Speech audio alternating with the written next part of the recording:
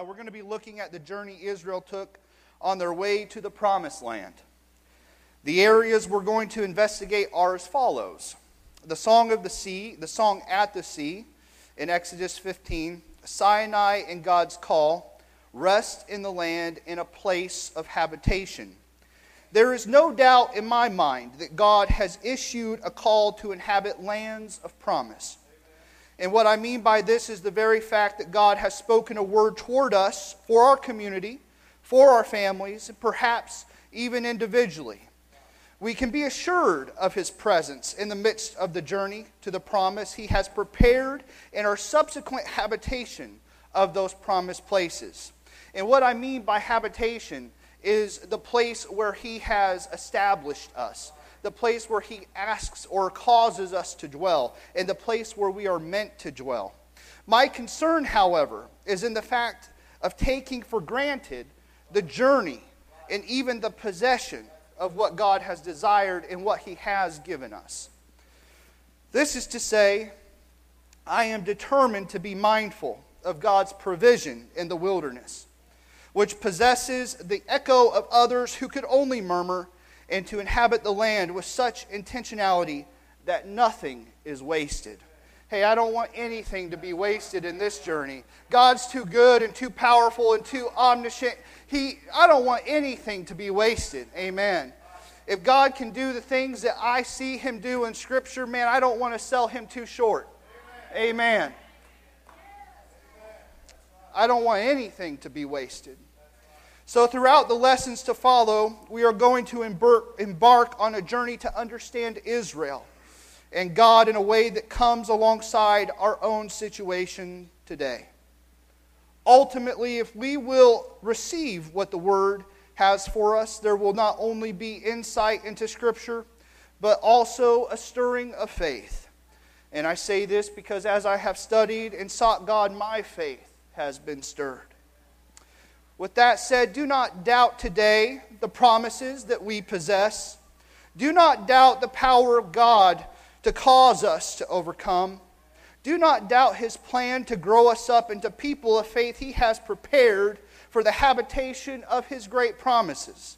And do not doubt that where He is, so also is the miraculous. Our lesson today begins right in the middle of a miracle. Israel had been backed up against the shores of the Red Sea, with Pharaoh's army hot on their trail. I can only imagine what the scene must have been like. The contrast of the relaxing sound of birds in the air, the sea breaking on the seashore in rhythmic waves, feeling of mist possibly landing on the faces of the people. How beautiful it must have been to see and experience the sea after having been in Egypt for so long. I wonder how they felt as they looked over the water that day with the knowledge that a great army behind had assumed and amassed to overtake them. Furthermore, what is it like to see Moses walk up to the waters of the Red Sea and to feel the wind surge as he waved his hands over the water? The emotional roller coaster must have been quite something, as they went from joy due to their freedom to fear and dismay as they looked behind them and they saw that they were trapped by Pharaoh's army. Finally, ending though with wonder as God performed a miracle of deliverance. The waters parted as great walls formed, as if a giant gate had been pried open to the opposing shore. Little did Israel know that they were literally passing through a grave. For as soon as they emerged on the opposing shore, the walls, they collapsed. The gate was closed, and the mouth of the grave was shut. And all the bondage of Israel's last 400 years was swallowed by the sea. I think I've had that experience in my life today, where all the bondage of Egypt was swallowed by a grave, and that is called the baptism. Hallelujah. That is called my baptism into the name of Jesus. That day, the bondage of my past, I was liberated from that bondage. It was gone. It was forgotten. And this today is our story. This today is my story. For this picture is a type and shadow of baptism, where the years of our bondage to sin was swallowed up by the grave, never to be remembered. I'm thankful for that today. This is the place where we died to sin, being buried with Christ. And when we emerged on the other shore, we became a people of the name, a people prepared unto the Lord for an inheritance. Unfortunately, Israel's story is slightly different at this point than ours, but it's important to understand that Israel's crossing of the Red Sea is a type and shadow of baptism. This is a place where God demonstrated himself as a deliverer, and this act was meant to serve as an assurance to Israel for what was to come. However, Israel had a problem. And this problem could also be ours if we do not let God's work be done, if we don't allow him to transform us. See, this was a people who were ingrained with a slave mentality. They were always seeing their walk with God in light of their bondage under Pharaoh. For them, it was not possible to be given something for nothing. You see, Israel, under their bondage, they were whipped. They were told to go do their labors. They were mistreated in all sorts of ways that would just boggle our minds, but they were slaves. They were slaves in Egypt.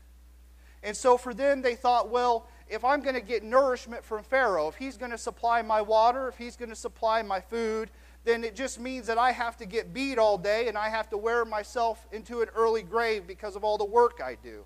But God said, I'm not going to whip you. I'm not going to cause a heavy burden to be upon you. Just come serve me and just be in obedience to me. Just recognize how holy and powerful I am. I'll give you water. I'll give you food. And I won't beat you. And I won't cause you to labor in a way that's going to wear you into an early grave. You see, Israel could never get past that slave mentality that said, God requires this of me to get this. In such a way as that they were beaten and they were enslaved and they were in bondage. Because we know that God's yoke is easy. Therefore, it is likely their faith was always stifled by the belief. Their perceived suffering in the wilderness was the price they had to pay under this new God. And that's a dangerous place to be. To think that, this suffering is just something that I have to go through because this God is also like Pharaoh. This God is like Pharaoh, so I have to suffer and not have food because that's his demand upon me. But that's not his demand. God is not like Pharaoh. God gives freely. God gives water. He gives bread, and he feeds us, and he nourishes us. And so their perceived suffering was nothing but that. It was perceived. Because their slave mentality literally kept them from trusting God. It literally kept them from trusting God. Because they remained in the bondage of Egypt, even though they had been delivered. So, the lack of trust they had in God led to disobedience, time and time again. But there's a few things that we see here in this whole story of them coming through the Red Sea. And I want to first say that sometimes the miraculous can sometimes seem like a scary place. I can't imagine walking through that sea as the walls split so high above me and with Pharaoh behind me. I mean, how terrifying must that have been? But they were right there in the middle of a great miracle that God was doing. How magnificent and wondrous it was to behold it, to experience it. I've went into hospital rooms before.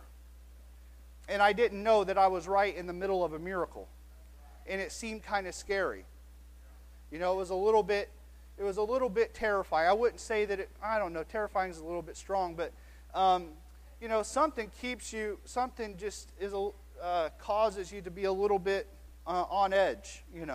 You walk into a situation and someone's laying there and they've been through surgery, or maybe a terrible circumstance has happened and they've lost a leg, or they have a other problems, and or they're dying, and you walk into the room and they say, "I need help," and you, in that very moment, you realize how helpless you are as a human being to help them.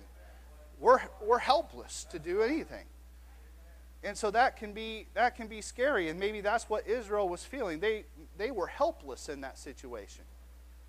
But despite knowing that I was helpless, and despite knowing that, hey, I feel a little bit afraid, I prayed with them anyway. I said, you know what? I can't help you, but God can help you. Where's your faith at? What do you believe God can do? Whatever you believe God can do, I believe with you. God can do it. In one particular situation, I remember walking into the room, and a lady, I've shared this testimony before, but this lady had something going on with her that she was curled up like the best way I can describe it is like a spring. It was just curled up in almost a fetal position and twisted around. She could barely talk. And she said, and I said, I was just talking to her. She could barely have a conversation with me. And I said, hey, I can't imagine what you're going through right now. And it seems, and I shared it with her. I said, it seems really scary. I said, what can I pray with you about today? And she said, pray for me to be free. And I was like, I believe God can do that. And I prayed a prayer over her. I prayed a prayer that whatever was causing to bind her would be gone and would leave her presence and would come off of her. I didn't pray a prayer of healing. I prayed really a prayer of rebuke in a very soft way. Whatever powers are holding stated name, be loosed, be free. I walked into the room the next day and she was sitting up in a chair, able to have a conversation, eating a bag of chips. Hey, God's able. It might seem a little scary, but that's when you might be right in the middle of a miracle, where God wants to do a work, where God wants to set someone free.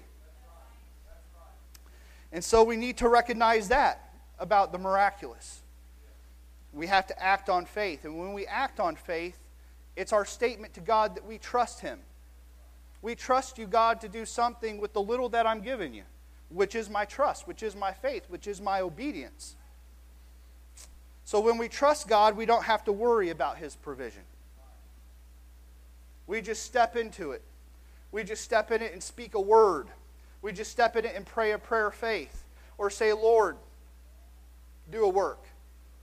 Believe with the person. Or believe in whatever situation you're in.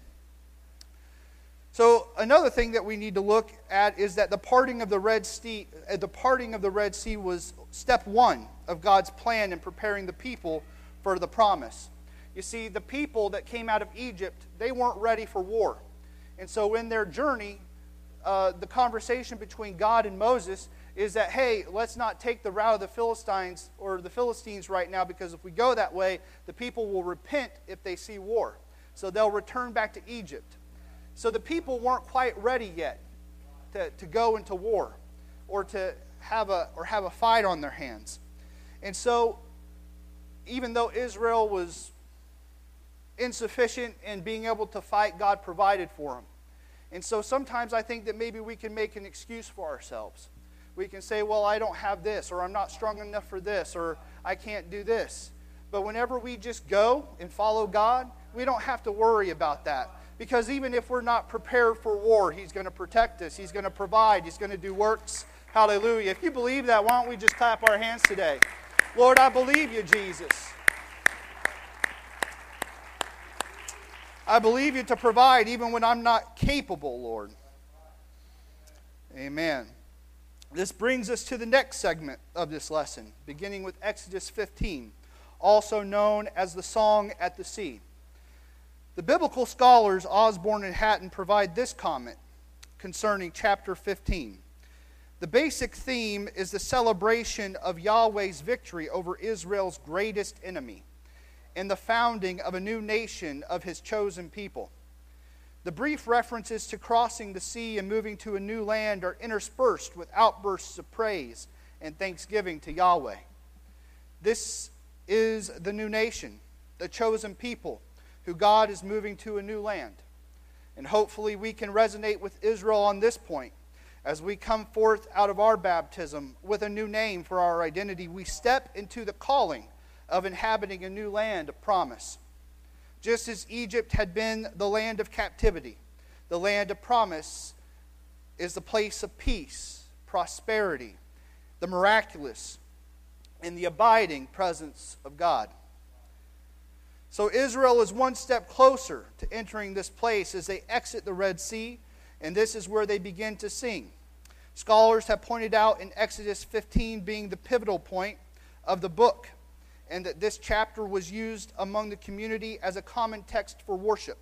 So just as we would come and we would sing a song, just as we have songs here, this was remembered and celebrated, where they went and what they did, maybe in their feasts or their get-togethers.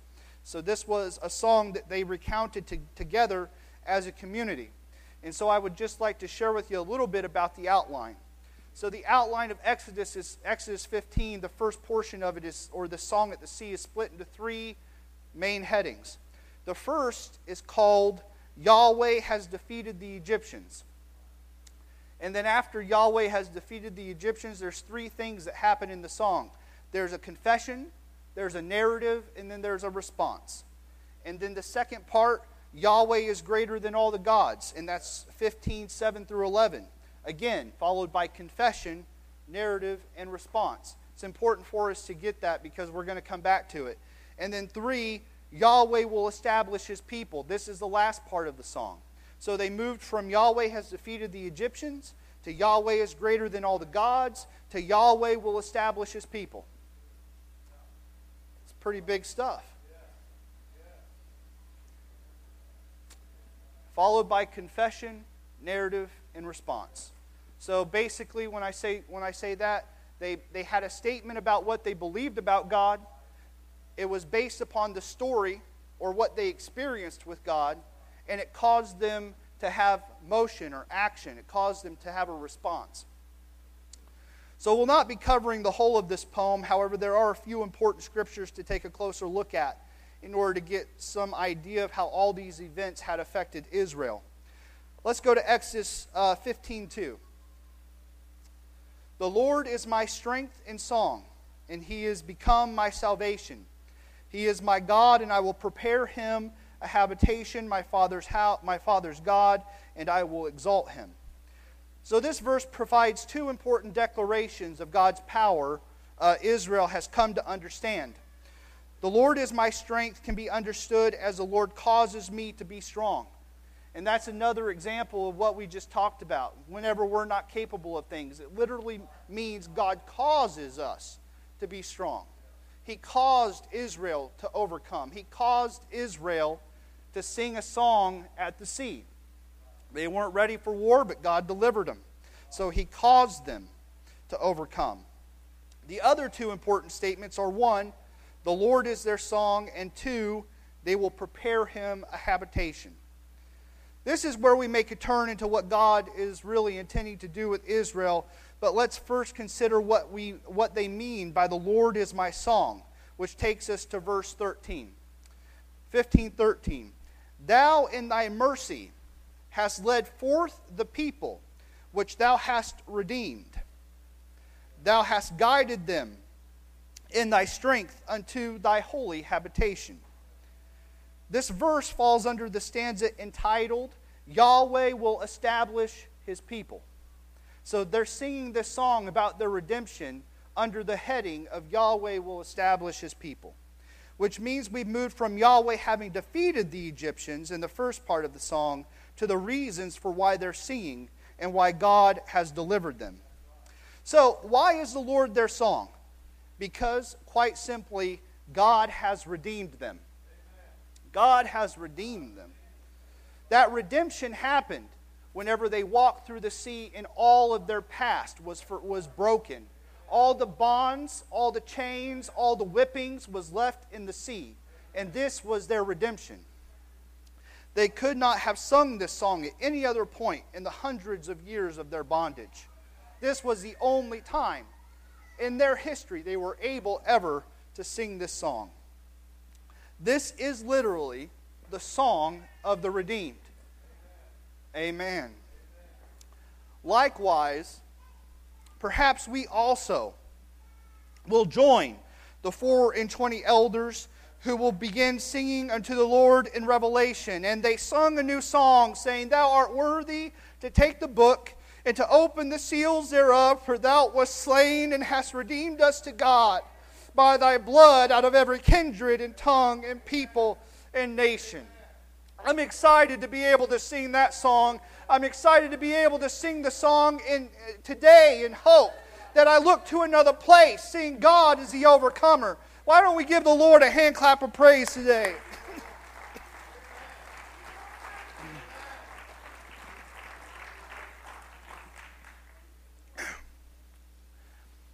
I wonder what would happen if we could lift our faith to that glorious day and let the song of our redemption arise in our hearts as a prophetic utterance of God's power to establish His people. What does my praise say? What do my actions say? What does my fervency say? Hey, I am redeemed. I once was lost in sin, but, O Lord, you saved my soul from Pharaoh and his kin. The redemption song comes with it a personal statement, a faith flowing out of who God is to you and what He has done for you. The kind of song, when it gets into the way we live, is like intercession. Our song fuels our worship. It fuels the words we speak in prayer. It fuels our vision, and it's fuel to our trust. If God brought me out of that, what other wonders are still before us?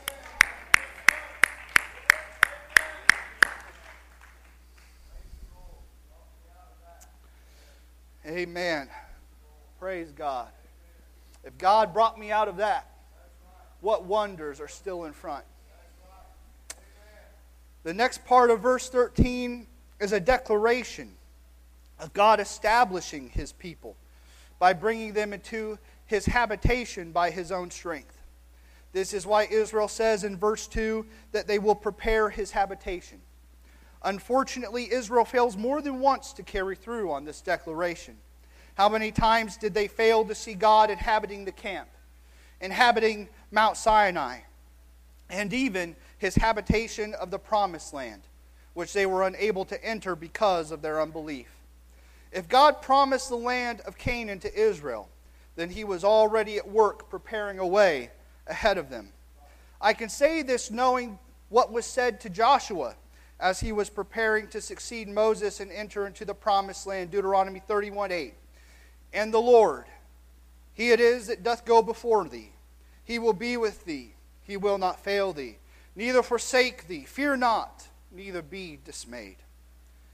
Israel missed the mark of their good intentions to prepare the habitation of the Lord. But in the coming weeks, we'll talk more about these places of habitation. But for now, we know that God had plans for them to prosper. One can also draw a conclusion that Moses is imparting to Joshua insight into how Moses himself understood God. Today I hear the words of Moses echo in my soul, as they did in the day he told Joshua, The Lord goes before me. He will be with me. He will not fail me, neither forsake me. I will not fear, nor be dismayed. The land they were called to inhabit was a land of promise, but it was also a land of conflict. It was a place where they would encounter many battles, many things that might be frightening to them, but God was with them. He went before them, and He goes before us. The Egyptian generation of Israel was not ready for war, as I said, but this generation that God had raised up under Joshua, they were ready to commit to fulfilling the song that was sang on the day of their deliverance. The song that was sung was full of hope that what God was going to do, and God was going to do it. He was going to do it, but there were some things that Israel, because of their mentality, couldn't put into action to actually see the promises that God wanted to do. Likewise, to what degree are we ready to commit to the song born in our heart as we consider the places in our life His redemption has touched? So when we think about our redemption What song does faith birth in our spirit? Who do we know God to be? So to bring this down into something applicable, I want to return back to the song at the sea and the way that it was set up. It was set up with a confession, a narrative, and a response. The day that I met God in baptism, that day was a day that I came to know God in a completely different way than I had ever known Him before. And I think that I stand here with a group of people who have also shared that experience. For me, as a child, I won't go into a lot of detail, but there was a lot of things that were pretty scary happening around me. A lot of things. And my parents always kept me safe, sure, but as a kid, sometimes there's that feeling of safety that might not always be there. And sometimes I felt that way. I didn't have anyone else to turn, I had mom and dad to turn to, but I needed to turn to my spiritual father for the help that I needed in dealing with fear. When I went into baptism, and I went under those waters, I don't know if I actually opened my eyes under the water, but whenever it was under there, it was like a bright light. And I remember it clearly today as I did back then. It was powerful. And when I came out of those waters, I came to identify Jesus as the Lion of Judah like I had never identified with Him before. See, He was my protector. He was fierce. He was the God that whenever He roared, it made the one that seeks and goes about like a lion seem like nothing but a kitten. Kitten meowing. See, my God, my Lion of Judah, is fierce and powerful. And so that caused a response in my life as I saw God change my narrative, change my story from being a scared little kid to a kid who trusted in God to be the Lion of Judah in his life. And I was able to walk into rooms that were a little scary and know that my God was with me. I was able to walk into other situations and know, hey, my God is with me. To walk into places in other countries and know that my God was with me. So I ask you today, whenever you experienced God in that way and you came up out of the waters, what did God do in your life? Did He give you the power and the strength to slay giants? Did He lift you up on eagle's wings and carry you out of your circumstance? And if He did, my question is, are you still slaying the giants? Are you still taking this message and helping others be lifted up on wings of eagles? Because our confession in our narrative demands a response. Our redemption song, that's what it is. So I wonder if we're carrying through on our redemption song. Whenever we think upon the Lord and all He's done for us. When we think about the song that we're able to sing, what's our response? I can go into conflict to prepare His habitation knowing He has gone before me. He's calling me to do more, to see more, to know Him more. And some songs, like I said, can't be sung until a redemption experience has taken place. And what I mean by that is sometimes as we live by faith, it's easy to forget to extend broken places to God continually. We get broken and we leave it deep down inside and we forget to bring it up to God to let His redemption touch it again and again, however many times it takes. And that can hinder our song, but it's also part of our song. So this whole song of the sea has motion. and seems to progress in clarity as it continues. The next verse is less vague about where people are going to settle, or where the people are going to settle. Let's go to Exodus 15 and 17. Thou shalt bring them in and plant them in the mountain of thine inheritance, in the place, O Lord, which thou hast made for thee to dwell in the sanctuary, O Lord, which thy hands have established. This is the last verse where O Lord is used, and it's used throughout all of the Song at the Sea. Osborne and Hatton provide some insight to this in their comment.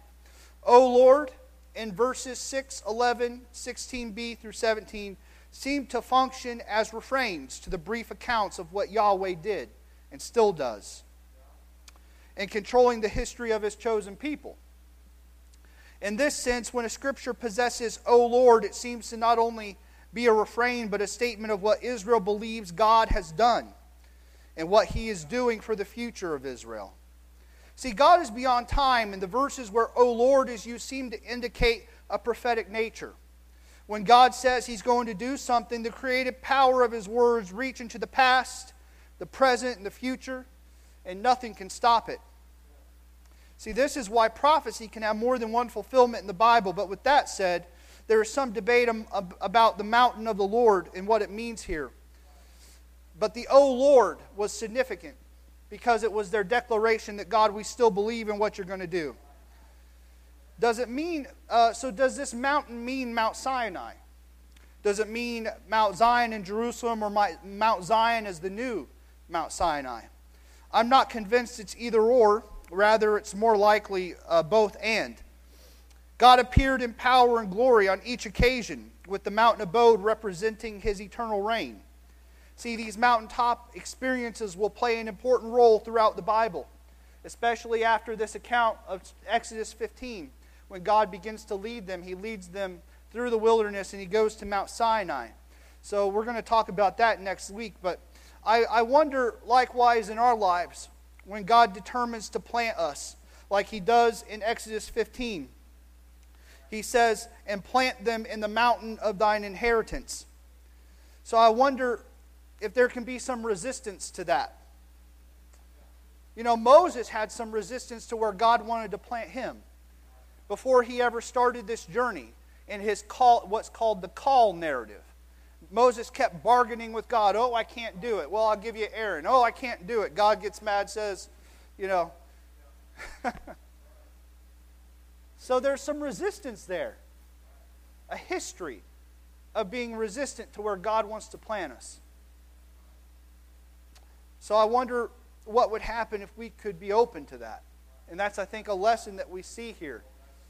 To be satisfied in the places where God plants us and see it as a promise. And see it as promised places. In fact, perhaps even now, God is calling you to a holy place where He intends to plant or establish you. But there is a preference for the sanctuary you built or we build with our own hands. The places needing to be torn down. These places might be of comfortable religious observance, which are not the places God desires to plant us. Rather, He desires to plant us in holy places that He has personally fashioned for us to inhabit with Him. And that's special. Think about that. The God of all glory is personally fashioning places for you to be planted. That's a thought. That's a powerful thought. He has crafted it for you. A gift. A place for you to be planted. For us to be planted. But in expositing this, I will continue. But that's something for you to think about. But this again requires learning to trust and walk into places of promise with the boldness and assurance Moses provided to Joshua. God is with me, and He goes before me. God is with me, and He goes before me. So I wonder in our life, when we consider the things God has spoken to us, what does our soul say, "Oh Lord," to?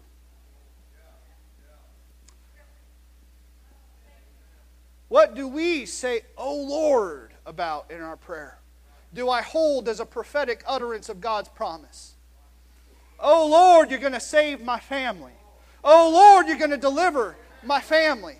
Oh Lord, you're going to help my friend. Oh Lord, you're a healer. You're going to heal my body. Oh Lord, I'll pray the prayer of faith and believe. Oh Lord, I'll worship. Oh Lord, I'll seek you diligently." So I say, what do we say, "Oh Lord," about in our lives when we pray unto God? If God said it, I can count on it happening. And if I can count on it, my soul can lift up a shout that says, "Oh Lord." God will bring us into greater places of promise when we are planted in the right spot. We'll see things that we never expected. We'll see in the hospital, when God planted me in the hospital as a chaplain, I can't say that I was too excited about some of the things I would see. But man, He blew my mind. Exceeding and abundantly above all that I could ask or think. He did it there. And I testify today, "Oh Lord." Where God is executing His will is where He desires for us to dwell. And if we'll let that get into us, if we'll let the words, "Oh Lord," resonate in our souls in prayer and faith and belief, in the song of our redemption, man, what a deeper place in God we can have. What a deeper understanding, a deeper relationship, a deeper walk. Ultimately, Israel had a big problem trusting God, though. And we see this great wonder of God redeeming them out of Egypt, followed by their song of worship to God. But it would only be a little longer before they began to murmur.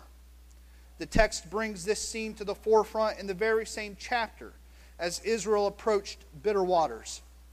They had just witnessed the mighty miracle of God defeating the armies of Pharaoh and splitting the waters of the Red Sea. However, they were unable to trust God to provide for them as they became thirsty. The next portion of Scripture has a lot of depth and is really the cornerstone of this lesson. So let's go to that. Exodus 15 and 22. So Moses brought Israel from the Red Sea, and they went out into the wilderness of Shur. And they went 3 days in the wilderness and found no water.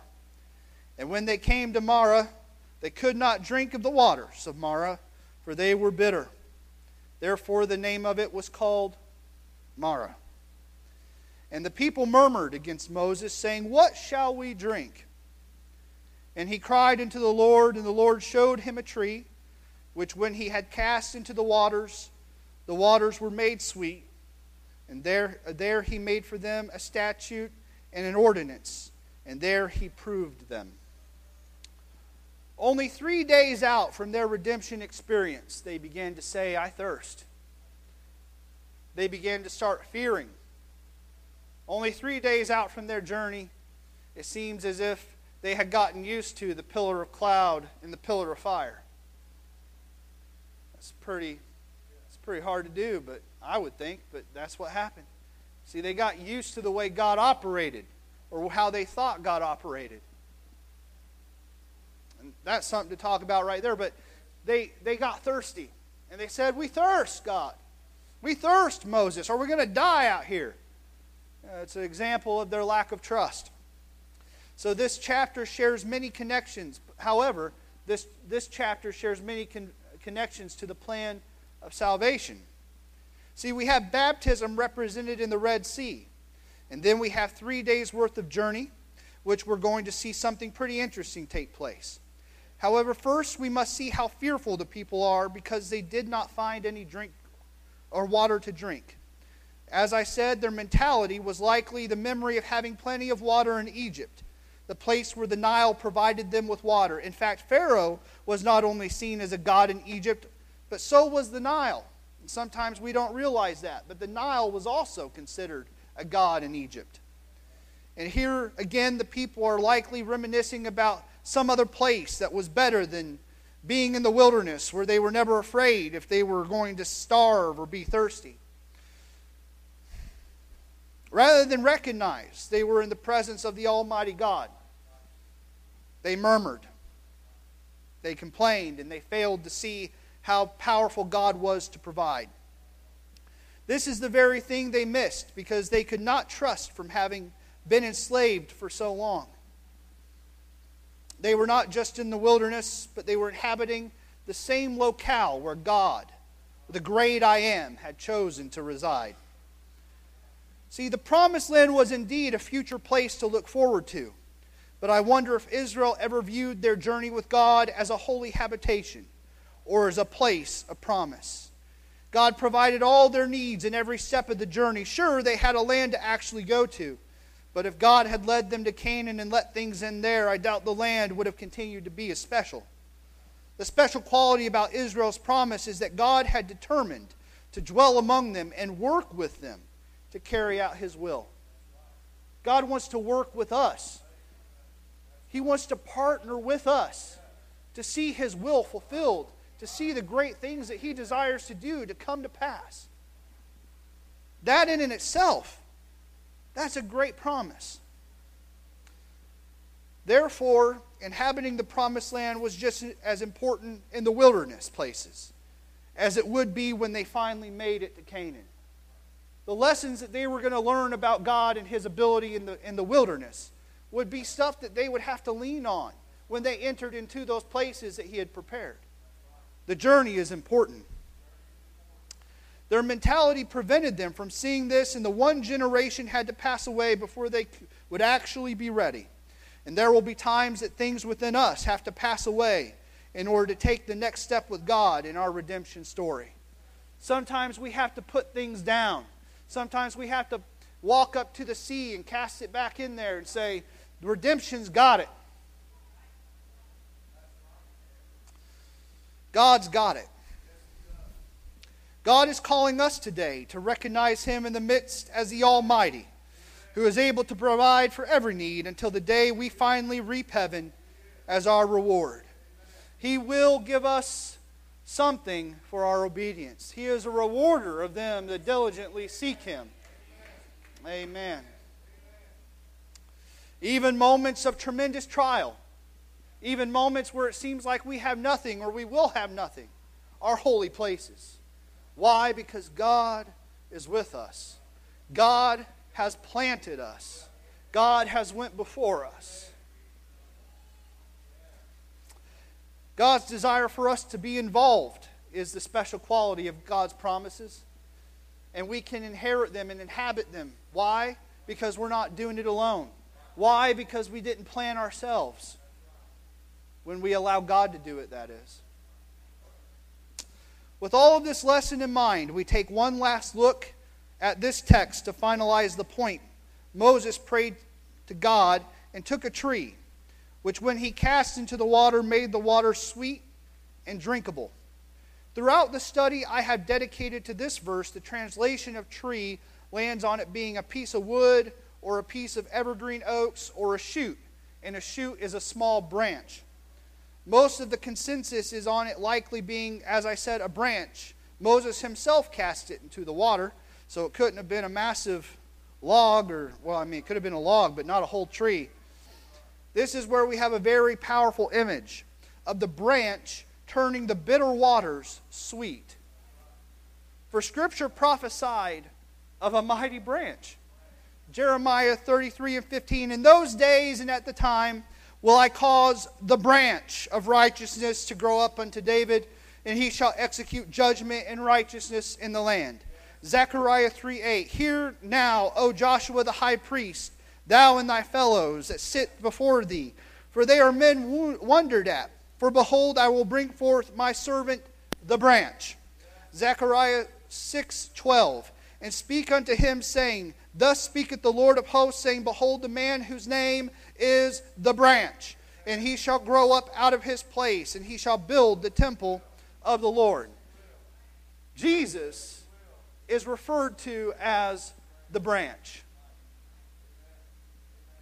I think in this story the foreshadowing of the plan of salvation comes to light.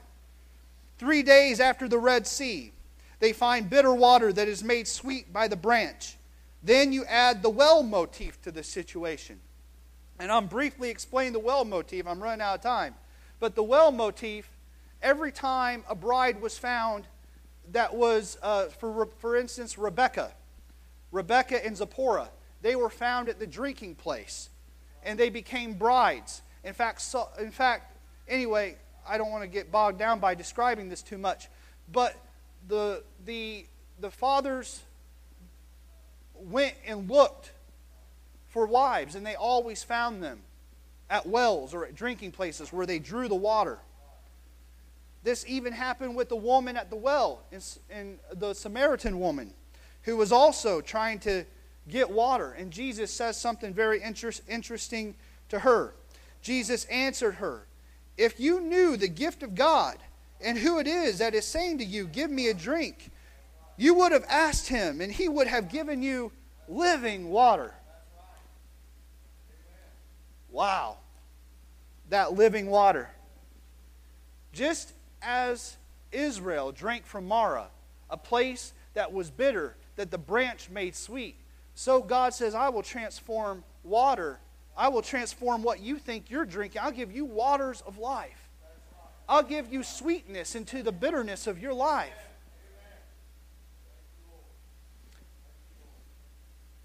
Israel was meant to be a people who blessed all nations. This is a nation God chose for himself, but they could not inherit what God was ultimately planning to do. When he spoke to the woman at the well, a Samaritan, he was foreshadowing to whom he planned to give living water. It was all that were afar off. It was all people. It was even the outcasts of society. He had planned to give living water to the people that were expected to never be worthy to receive such a gift. That was me. And he gave me water. He gave me living water. Therefore, we see a plan of salvation in Exodus 15, the Song of the Sea, as God redeemed them through the grave of the Red Sea, and 3 days later foreshadowed what he would do for his bride as he transformed bitter waters to cause the people he chose for himself to live. So, let me just wrap this up here. So here Israel is. They turn their backs on Egypt. They walk away. They go through the Red Sea. That's their redemption. Think about what Jesus did. He went into the grave. The Red Sea is a symbol of the grave. In 3 days, Jesus arose. The branch arose. And he came not with just normal water, but he came with living water. Water that would make our lives sweet. See, Exodus 15 isn't just some story. Yeah, it's not just some random story. It's a story about God's power to redeem. God's power to take things that are bitter in our life and make them sweet. God's ability to take woundedness and brokenness and suffering and bondage and say those were waters of bitterness, but the branch has come to make your water sweet today. Today I'm glad I've tasted of that living water. The waters were once bitter in my life, but Jesus made them sweet. God's not only mighty to deliver, He's mighty to provide new life as He provides every day in turning my bitter water sweet. If I need a miracle, today the branch can turn the bitterness of my situation into something sweet. The day I met God was the day I met the branch, whose power is mighty to provide, to deliver, to utterly change any circumstance in an instant. I think this story about God, His power, and His people speak to us about who He is in the New Testament. I'm not surprised the branch changed the water to something sweeter when He made wine out of the water. I'm not surprised He makes a way by His word, that He breaks the rules, that He multiplies, that He walks upon water, shapes eyes out of mud, and calls forth life out of the grave. He's called us out of Egypt. He's called us out of bondage, and He is all in all for His people. Why don't you give the Lord a hand clap of praise? My song of redemption is, O Lord, You are a way maker. Peace and provision are in your habitation. The branch of righteousness has turned the bitter waters into something sweet. You go before me, preparing the way, with all my needs provided in the presence of your glory. Therefore I will trust in your provision, serve you wherever you plant me, and glory in the habitation of your promised places. Why don't we stand and give the Lord a hand clap of praise one more time today if you believe in God to do those things. Shout in your soul today, "Oh Lord, I believe. Oh Lord, I believe. Oh Lord, you're able."